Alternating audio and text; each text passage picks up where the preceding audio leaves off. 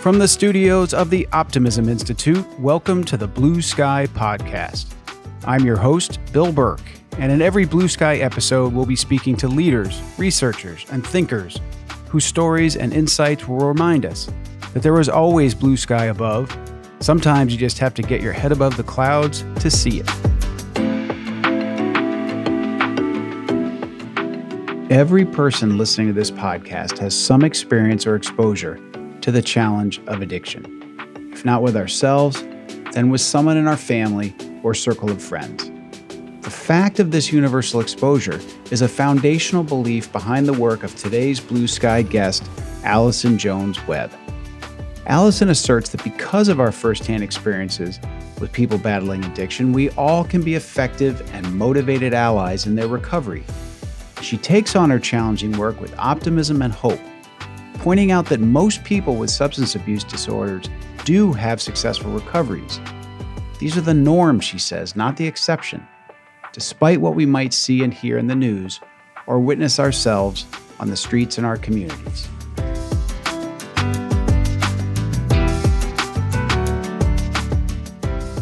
Alison Jones-Webb is a passionate and persuasive advocate for people in recovery from addiction, and she's written an informative and inspiring book on this subject called Recovery Allies: How to Support Addiction Recovery and Build Recovery-Friendly Communities. Alison holds master's degrees in public health from the University of New England and in economic history from Johns Hopkins University. She's a trained recovery coach and recovery ambassador, was a founding member of Maine's first chapter of Young People in Recovery, and served on the steering committee to develop the University of Southern Maine's Collegiate Recovery Program. She's the past president of the Maine Association of Recovery Residences and now makes her home in Charlottesville, Virginia, where she's a member of the Virginia Recovery Advocacy Project. I hope you enjoy this Blue Sky conversation with Alison Jones-Webb as much as I did.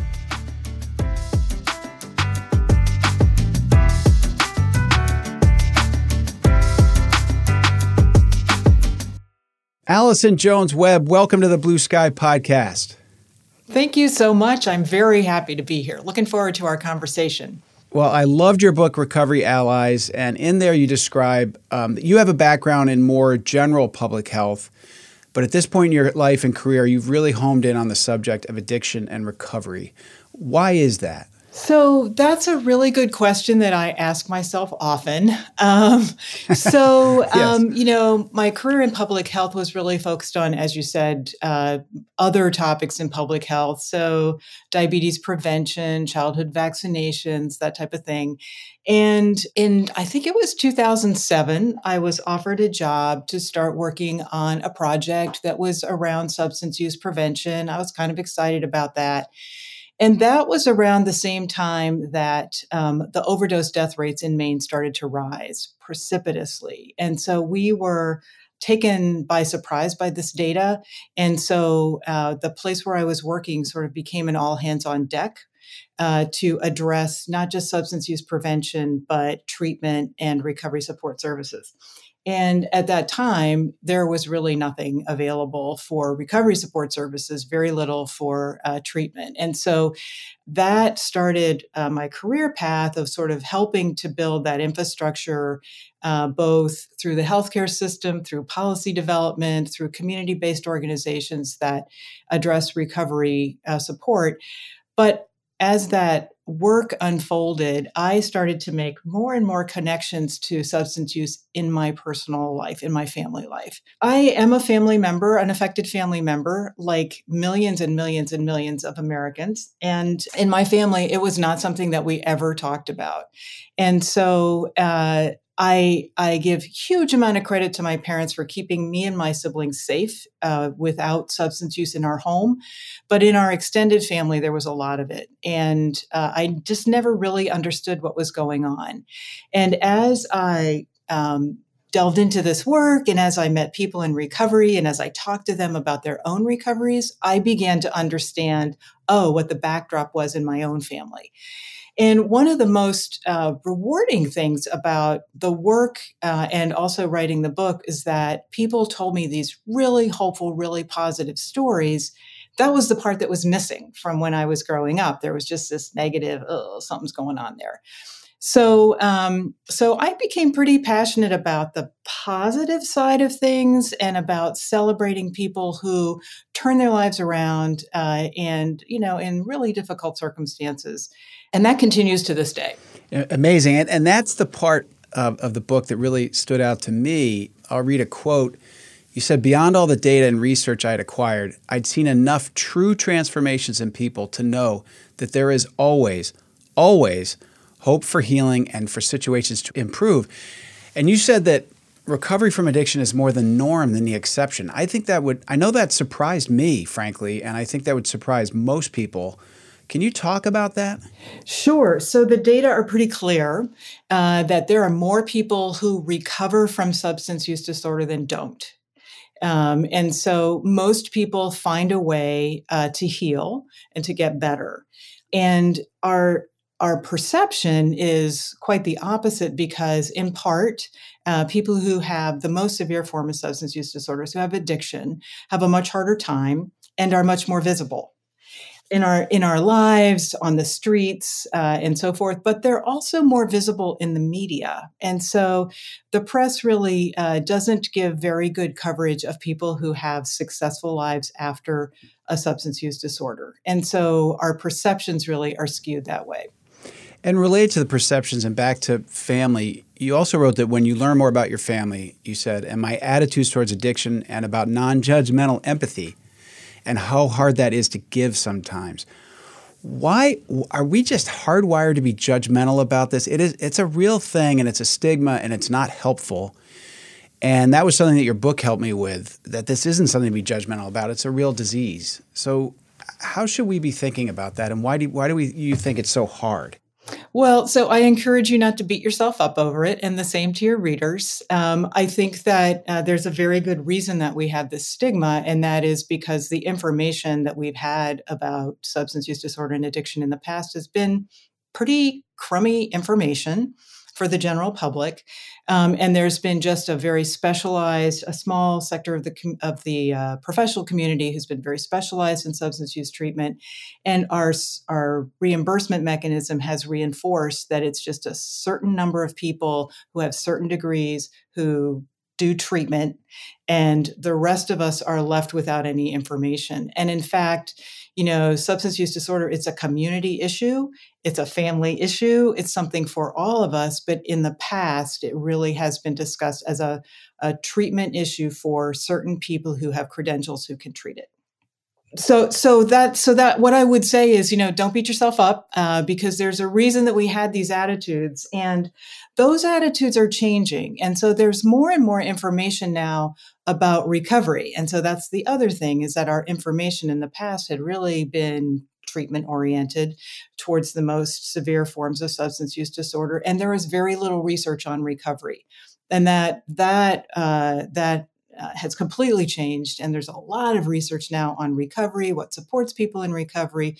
We know the earlier that you start your recovery journey, the better the chances are that you will have the successes that you want.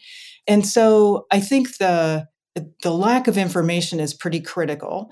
And, in terms of stigma, I really can't tell you why, but I can tell you that substance use disorder is the most stigmatized condition globally. It's not just here, it's globally. And I think perhaps it's because we see the downstream negative effects of what happens to people who have a long period of using without any help in between. And some of those effects are pretty negative. And so, that's what we see. That's what we learn. That's what we know. Right. And like you said, you mentioned professionals. There's so many things in our society and in the healthcare space in particular, I think, where we just assume that professionals, that's their thing. They'll take care of it. But you say in your book, I'll quote you again, peers are more important than professionals. And that's something I don't think we think much about with addiction. Can you describe that and why you would reach that conclusion that peers are actually more important than professionals? So, yes.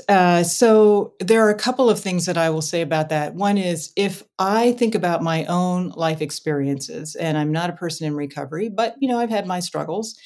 If I think about my own experiences, the people that in the end have been most helpful for me over the long haul have been my friends. Not healthcare providers or mental health providers. Of course, they were helpful. But in the end, in the long run, because life is a marathon and so is recovery, the people that are peers that have stuck around, that know about what it's like, are far more helpful. I would say pretty much every single person that I talked to said that. It's not like that was a little anomaly. And I think it's because, treatment and healthcare providers, social workers, they deal with one little tiny slice of our lives when we have an addiction. And the truth is we have whole lives, like we're full people. And that little tiny slice is really important. And sometimes it can get us over the hump from being, a chaotic user to making some changes. But in the long run, we live in the community, we work in the community, our lives are much broader than that little tiny slice.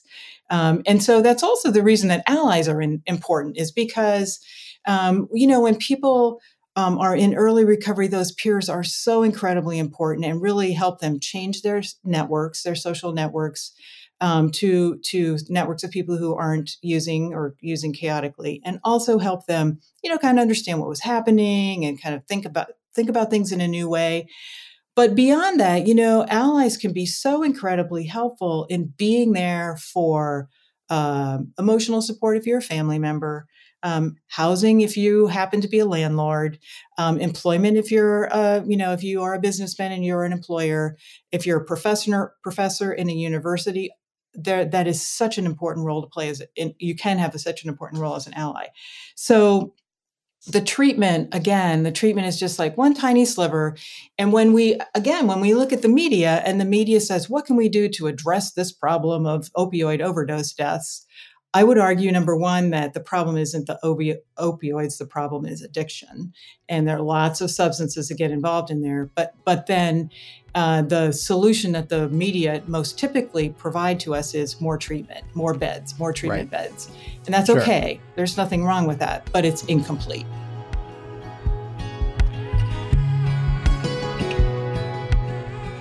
Alison comes to her work on addiction recovery from a broad background in public health. This experience likely helps her see that helping people with substance use disorder is best done with a holistic approach, not just with late-stage medical treatment.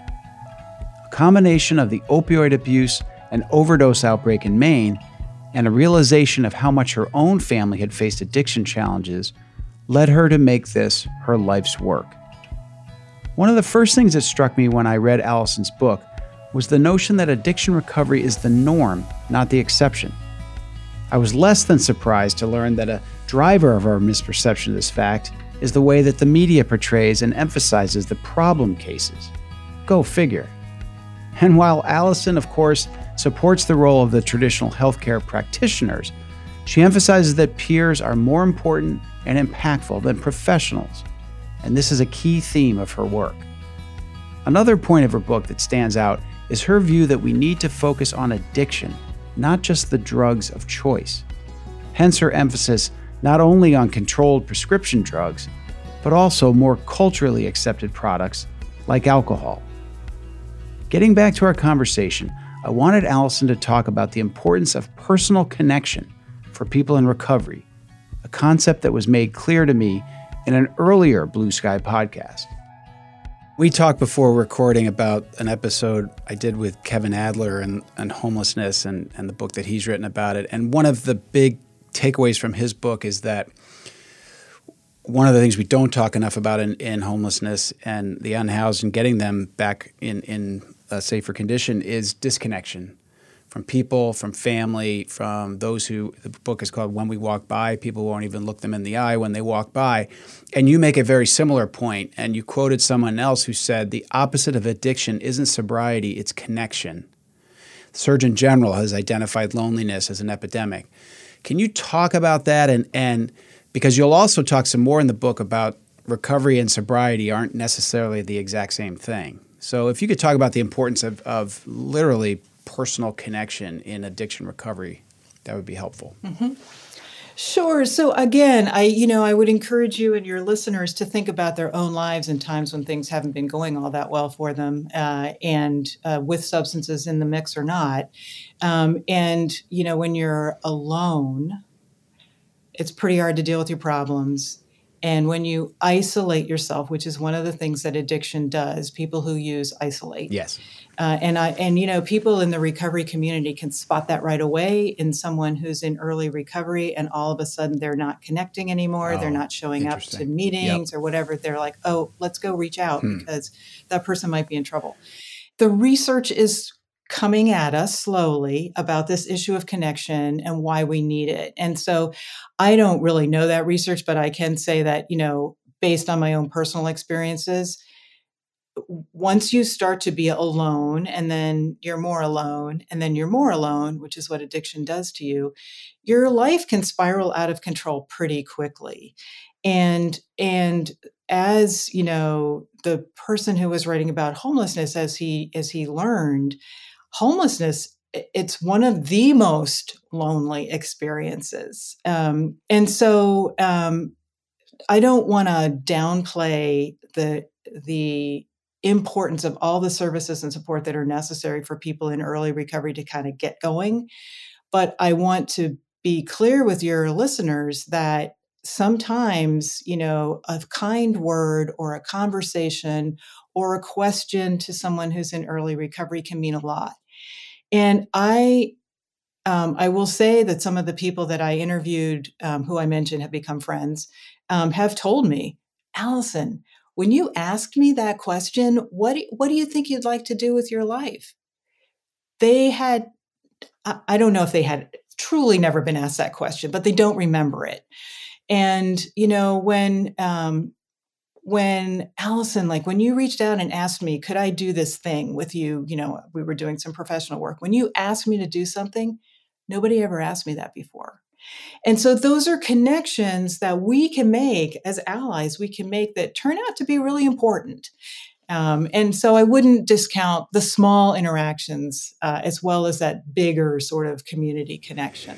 And I'd like to go back to something you said before, that our focus should move away from a specific drug or substance and really focus on the problem of addiction. And a point you make earlier in the book is that we tend to downplay alcohol as a problem, for example, because opioid gets the headlines and the big lawsuits against the drug manufacturers, all for understandable reasons. But you showed some statistics. The number of deaths in the United States from alcohol is comparable to any other substance, and yet we don't talk about it too much.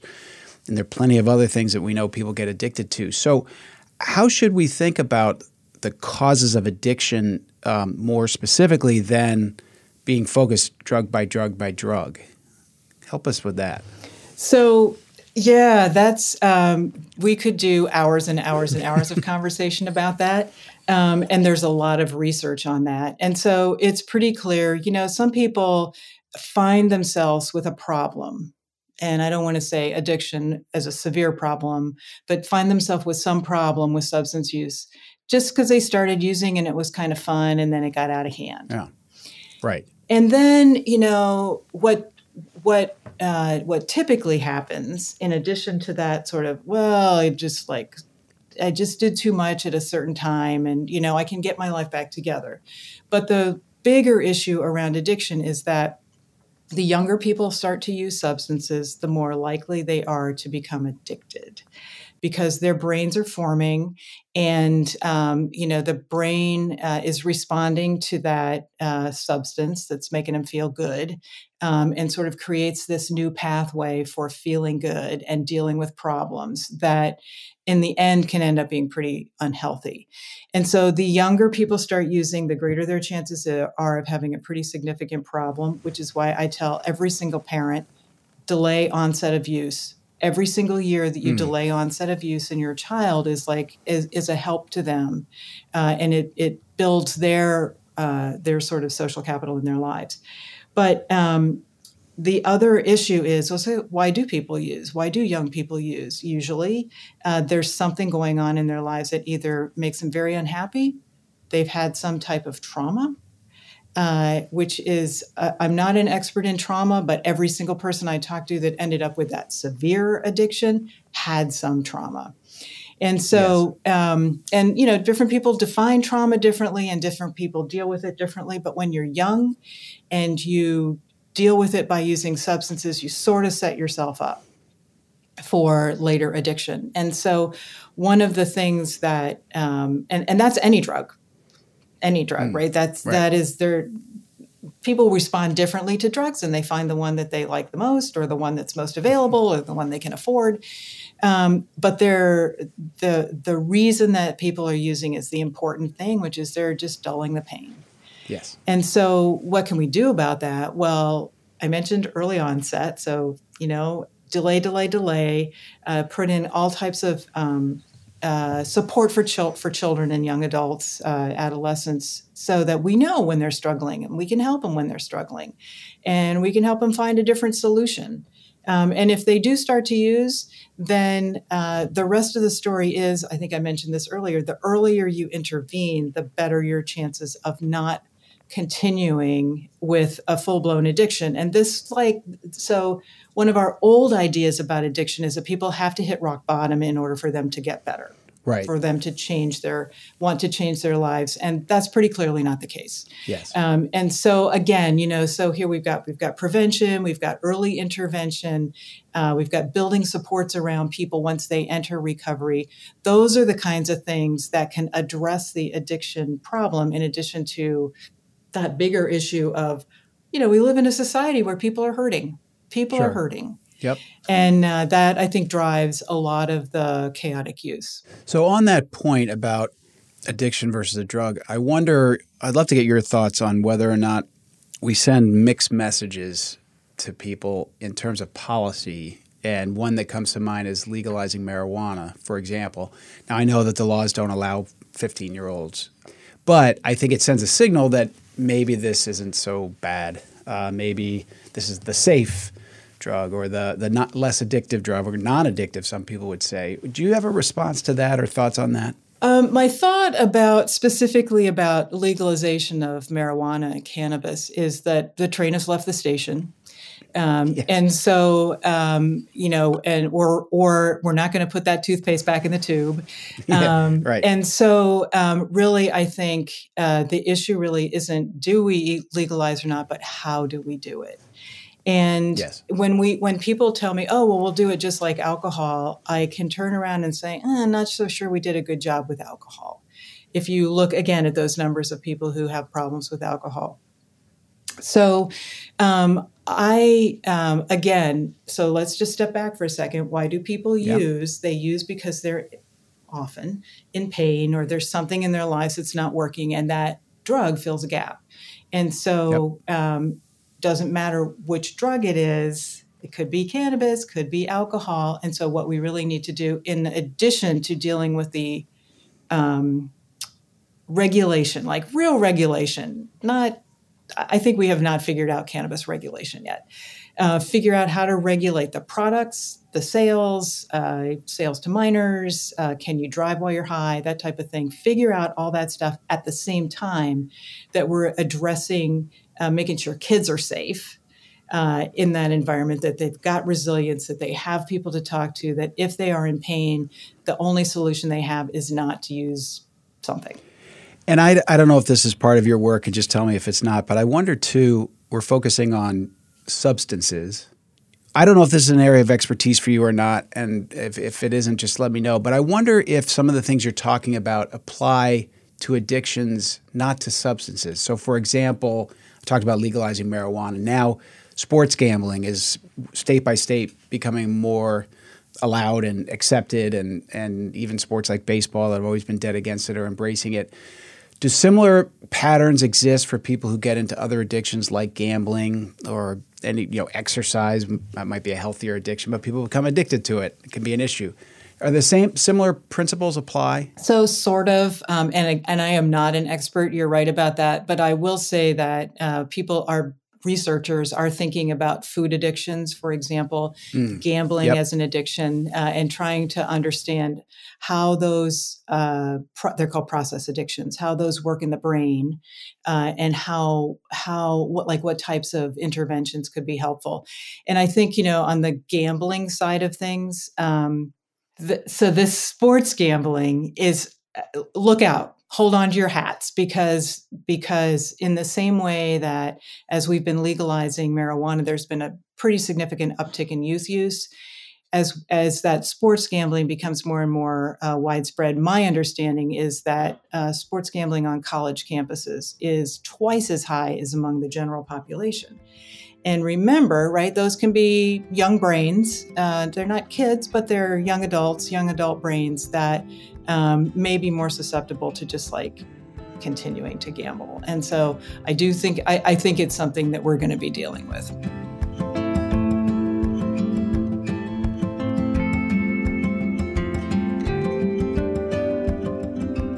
And now, a quick break and recommendation to fans of the Blue Sky podcast for another weekly show we think you'll enjoy. It's called Two Lives. Each week on Two Lives, you'll hear about someone who faced darkness and how that moment transformed them. The title comes from the quote, "We all have two lives. The second begins the moment we realize we only have one."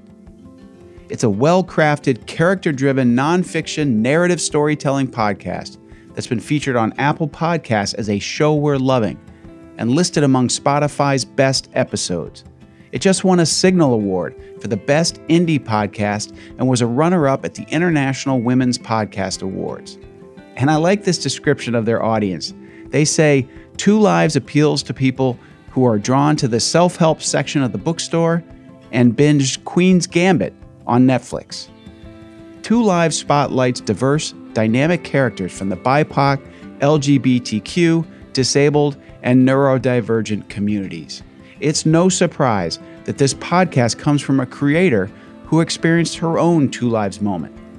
This is a show worth checking out, and you can find it wherever you get your podcasts.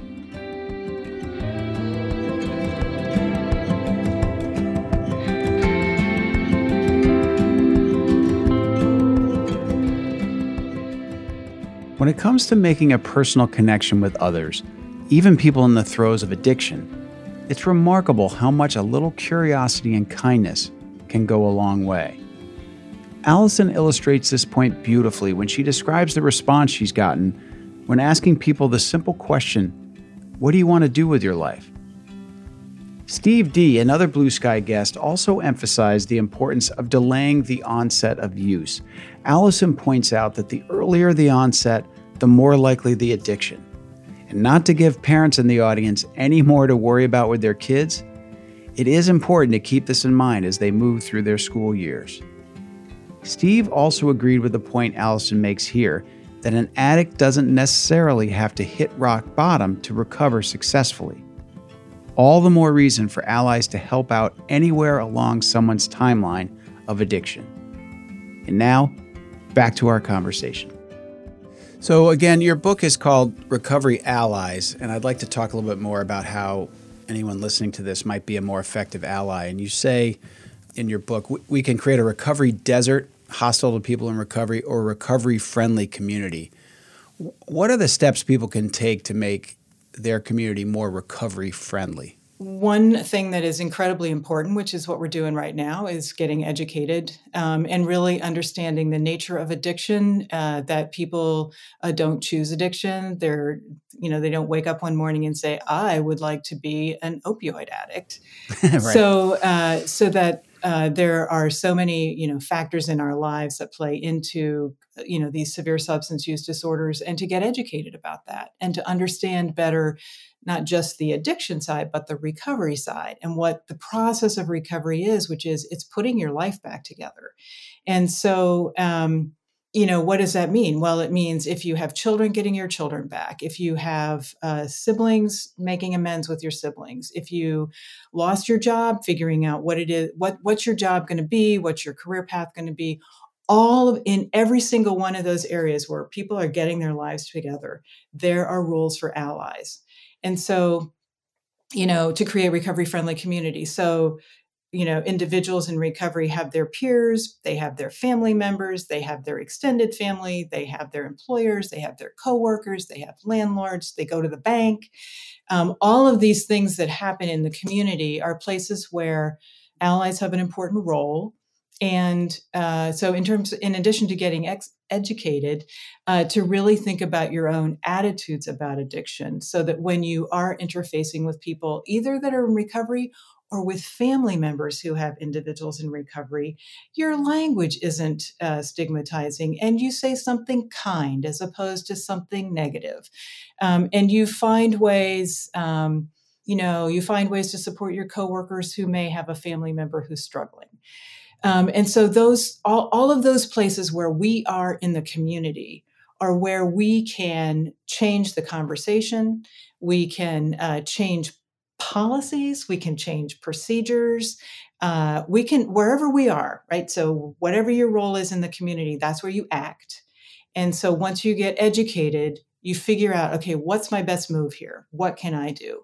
And go from there. You talked about language just now, and you spend a lot of time in the book addressing the importance of language. And I know there are people listening who think it can get frustrating sometimes. You're always trying to say the right thing and not say the wrong thing and get canceled and that sort of thing.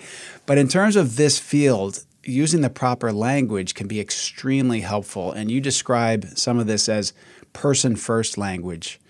So instead of an addict or a user, a person with substance use disorder, a person with a problem with alcohol, leading with a person. Can you talk about that and the importance of that?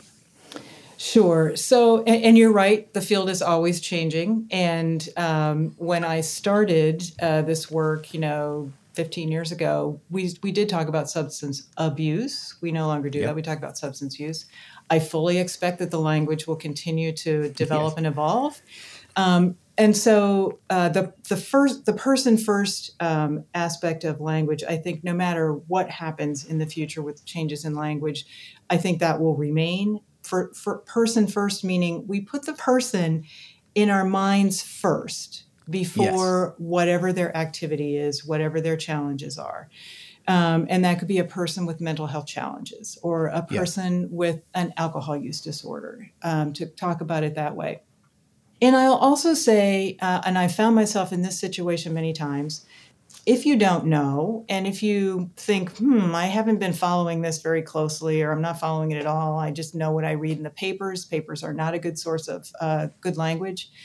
Ask. Just ask. Yes. And so the people that are around you, they may have a different way of thinking about things, and they'll tell you, hey, it's cool with me if you want to say whatever. But ask. And then, be very respectful when they tell you something. Respect what they said and do what they said. Yes. And so that's how I have approached it. And the other thing that will do is if you ask and you listen, you've already started a conversation either between two people or in your community about substance use disorder, about recovery, about how we're here. You know what? I don't know what to do, but I want to do the right thing. I want to say the right thing. You've already done something right then and there around stigma, and you've started a conversation. Right. And it's again, back to Kevin Adler and homelessness. We talk about the homeless, and we put all these people in this one bucket and don't humanize them. And none of us want to be labeled by one thing, a white guy, pick it, your religion, Catholic, Jewish, Muslim. We're all multifaceted people. And so I would assume that same thing applies here. And anyone who's struggling with these things is a person who is struggling with this. And it seems to me that again, people get hung up on language, but in this case, it's extremely helpful. I think it's important to remember, too, that when you're talking about a person who's homeless or a person who has substance use disorder, you're picking the worst time in their life to identify them. And the worst things that are happening to them, trust me, when they're homeless or if they have a substance use disorder, chances are pretty great that this is the worst time in their life, and you're choosing to identify them that way. And if you continue to do that after they're in recovery, you're picking the worst time. The worst things that happened, the worst things that they did, things were so awful, And that's how you're identifying them. And so, talking about a person in long-term recovery, pretty important as well. Sure. So we talked earlier about the importance of peers being greater than that of professionals, but professionals play a role.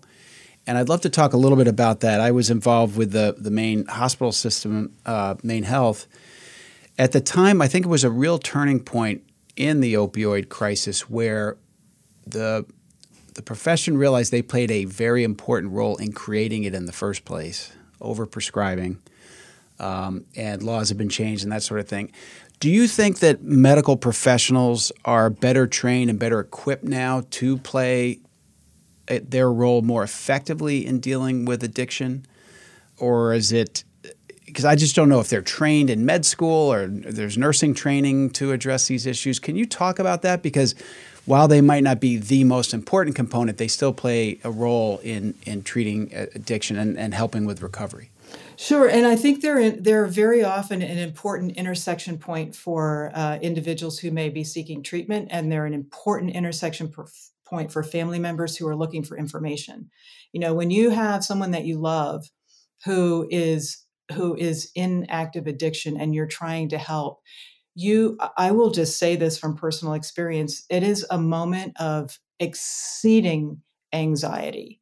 It is so difficult and you are so desperate. And healthcare providers are one place that people go for information, like, whoa, what can we do?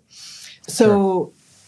I would answer your question by saying that, number one, it depends on where you live, because a lot of the stuff that's been done around supporting healthcare providers in their prescribing practices and then doing education with healthcare providers around substance use disorder and and then beyond that, educating healthcare providers about what's available for recovery support services. I think that's really a state by state for the most part. Okay. And there are some federal regulations, but for the most part, some states Okay. have taken it on, others less so. And in terms of, educating healthcare providers, I'll say two things. One is med schools, nursing schools, we have a long way to go. We have a very long way to go. And that's not to say that people aren't working on it. They are, and they care a lot, Sure. but we do have a long way to go. Think about it, changing curriculum in a medical school. That's like not something that happens overnight. And I think those of us that are not in that healthcare field need to be a little sympathetic to that, like change is a little slower than we want it to be. And the other thing that I'll say is what I've observed, but the research also shows that healthcare providers learn best from their peers. And so when you get a doctor, we'll still say doctor in this situation, when you get a doctor who's really understood what addiction is doing to her patients in her practice, and she starts talking about it, and she starts talking to her peers, that's how doctors learn. And that's one of the reasons doctors have grand rounds, right? Because they're talking to each other. So doctors have a big role to play, not only with their patients, but also with their peers as they become educated and as they gain understanding about what they can do to kind of address addiction in their practices and then also in their communities.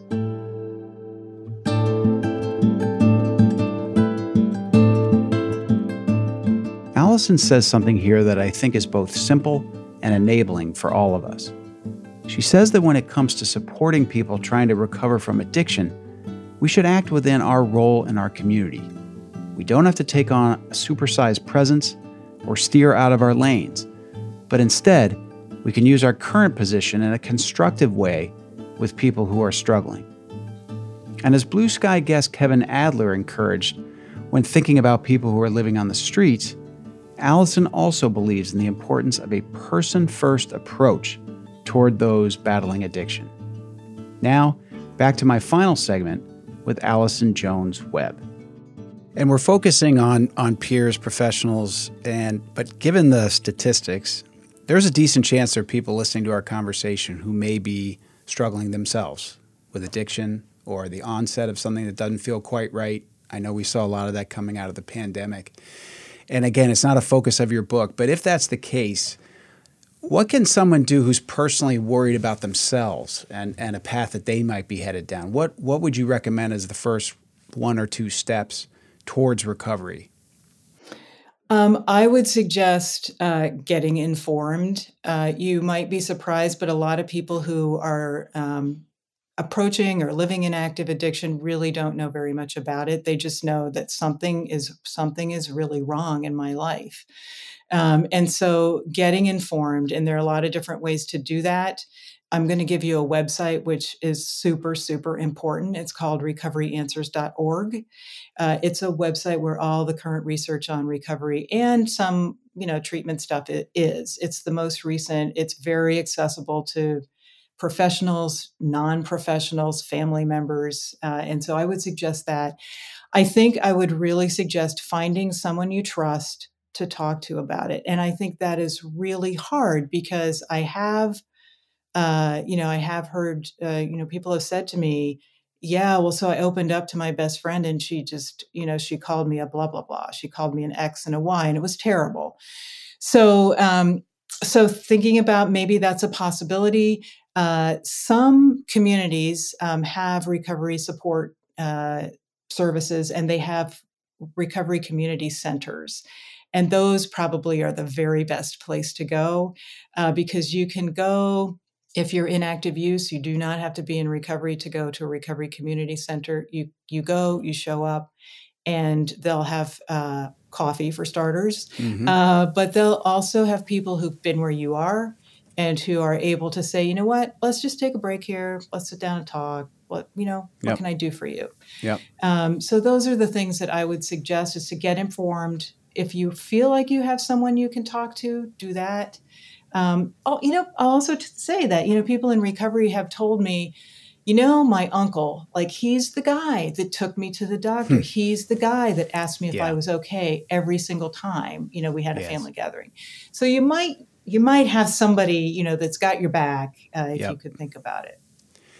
And once you're in recovery, however that's defined, is that lifelong? Sometimes you hear someone say he's a recovered alcoholic or a recovered drug addict. Is recovery for life? I mean, is that just something you're constantly having to monitor once you've been through it?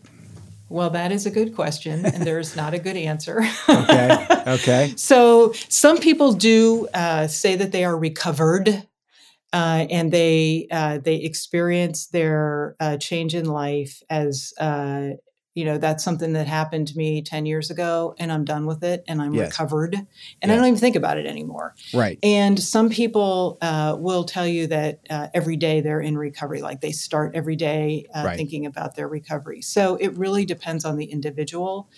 It also depends on what support services and what programs an individual might have gone through. And so people whose recovery is very focused on their faith have a different understanding than people who have a more secular recovery, or people who have medication versus people who don't.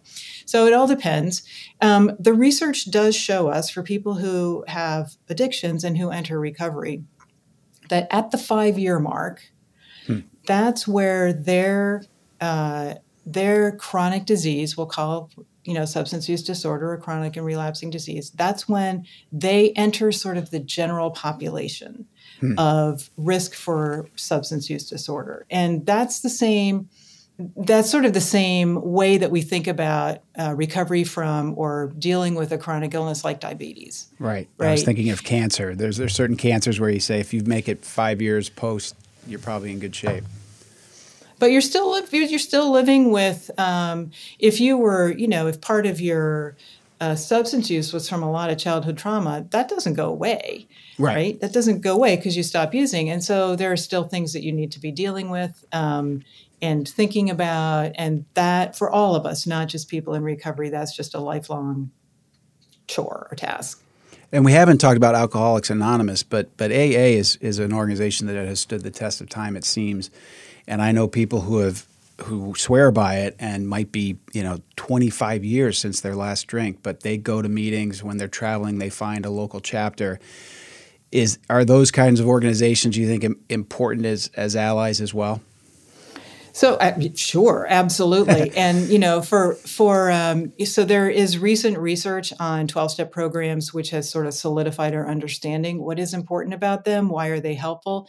Because they help people change their networks. Yes. And they create that connection. They create a bond. Yep. And so there are other sort of support groups, but AA, of course, is the one that most of us know about.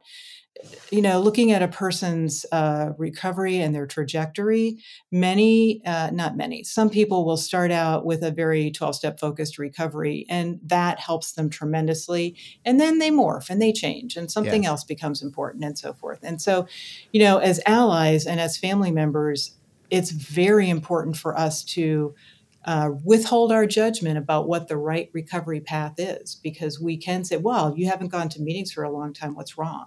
Yeah. And it may be that the meetings weren't helpful, the 12-step meetings weren't helpful, but there's another support that a person has found. And again, in my experience, people over time, they find different supports in their faith. They may find supports in physical activity. It changes. It just changes, like all of us do over time.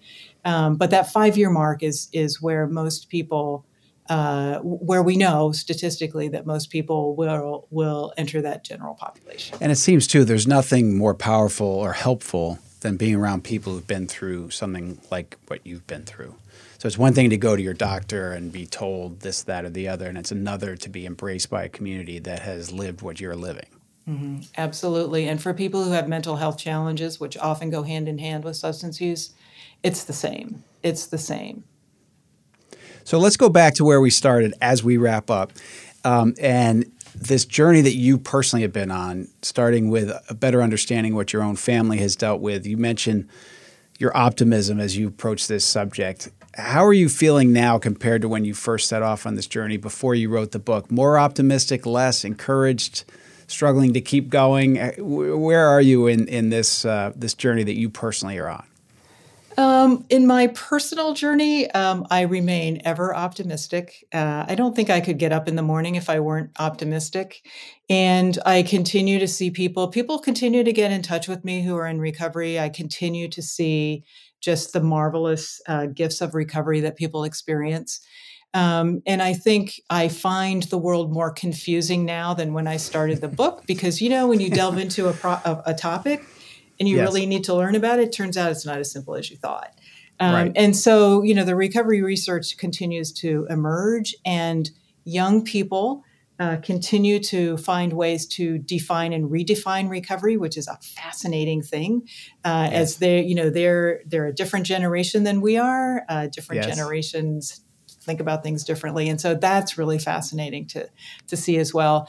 And, in my personal journey, I am truly gratified to see the growth that my family members have had as they have, tackled their challenges and entered recovery. Fantastic. Well, Alison Jones Webb, it's been a pleasure to talk to you. I highly recommend your book, Recovery Allies. It helped me a lot in thinking through this complicated issue.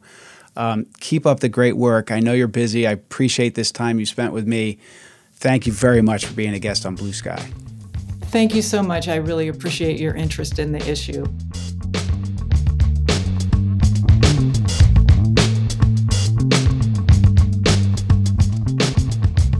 While encouraging all of us to be allies for those who are challenged by addiction, Alison emphasizes the particular value of getting help from people who have themselves recovered from the same disease.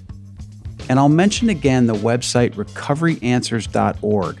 I checked it out, and it's beautifully done and full of all kinds of great information and resources. And it's also great to hear the optimism with which Alison continues to approach her work. After all, she says, if she weren't optimistic, how could she get out of bed in the morning? This kind of attitude can help us all as we take on life's challenges and also try to serve as allies for others.